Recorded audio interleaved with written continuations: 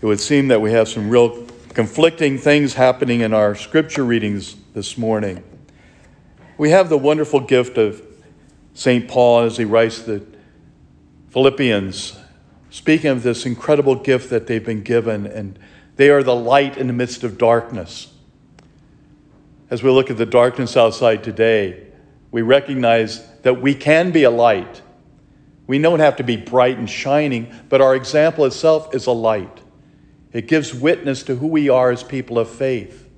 And it can lead others to see that light that is Christ by living our lives in a true and wonderful grace that God bestows upon us. Then we listen to the Lord. He has this multitude of people following him. He recognizes they want something. They want to hear him speak. They want some tangible thing they can grab. So what does he do? He turns around and begins to address them. And it's not an easy thing that he says. You have to give up everything if you want to follow me. You have to pick up your cross and follow after me. Well, not only was it difficult for them, I'm sure, but it can be difficult for us to recognize we have to give up our possessions. Maybe not physically, but emotionally and psychologically, they shouldn't matter to us as much as the gift and the grace that God offers to us. That is such a great, wonderful blessing.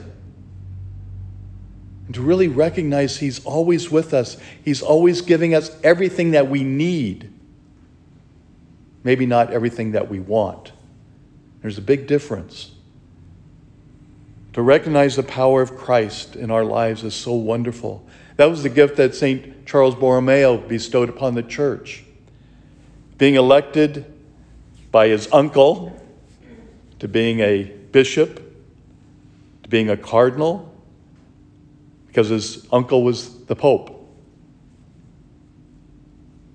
But he brought a great wisdom to the church in writing the first catechism, of really reorganizing the whole foundation of how priests are educated, bringing about a change in seminaries. These were wonderful gifts that the church would receive. The power of Christ working through one individual, but reaching out to multitudes. And that's our job as well. Because it's not just our lives that we affect. It's the lives of those that are around us. And by our example, our faith, we bestow that light to one another. May the Lord open our hearts and our minds to see that we have been given and use that gift for our brothers and sisters.